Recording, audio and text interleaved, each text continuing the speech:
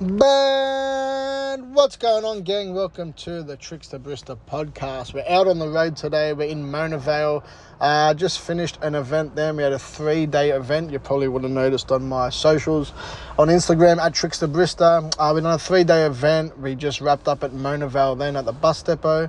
And now we're heading to North Sydney for another one. So, but guys, I had a lot of people sort of inbox me and contact me the last couple of days saying, how does it all work? How do all these events sort of work? And, all these, birthdays, events, morning teas, how do they all work? So I thought I'd do a quick podcast. We're just on the road, just explaining how it all works, pricing and how we sort of charge and all that's all the different coffee vans out there. So, guys, what I thought, what I do that suits best is I do a package deal. So I wrap it all up into a package deal.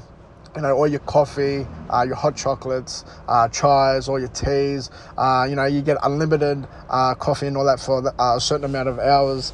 All your food, that's all included as well. All your banana bread, your cakes, muffins, Nutella donuts, they're the Mickey, all that sort of stuff, bottled water, and any other extras. We do other foods and that as well. So depending on the customer, whatever they want, we can cater for that. But that's what I thought, guys. It's so much more better to do a package. And to give you an instance, to give you an example. So when I first done it, one of the companies, they booked me up for 4 or 5 hours, and they said, we'll pay for every coffee that you make. And I said, okay. I was only sort of new to the game, and guys, I was there for 4.5 hours, and I made 20 coffees. So they paid me $80 for 4 hours work, which is very cheap on their behalf. And, it didn't work out for me at all. So, guys, you got to get a rough sort of estimate of the customers that you're going to be dealing with for the day. And then you can do a sort of big quote up, including, the package deal for everything.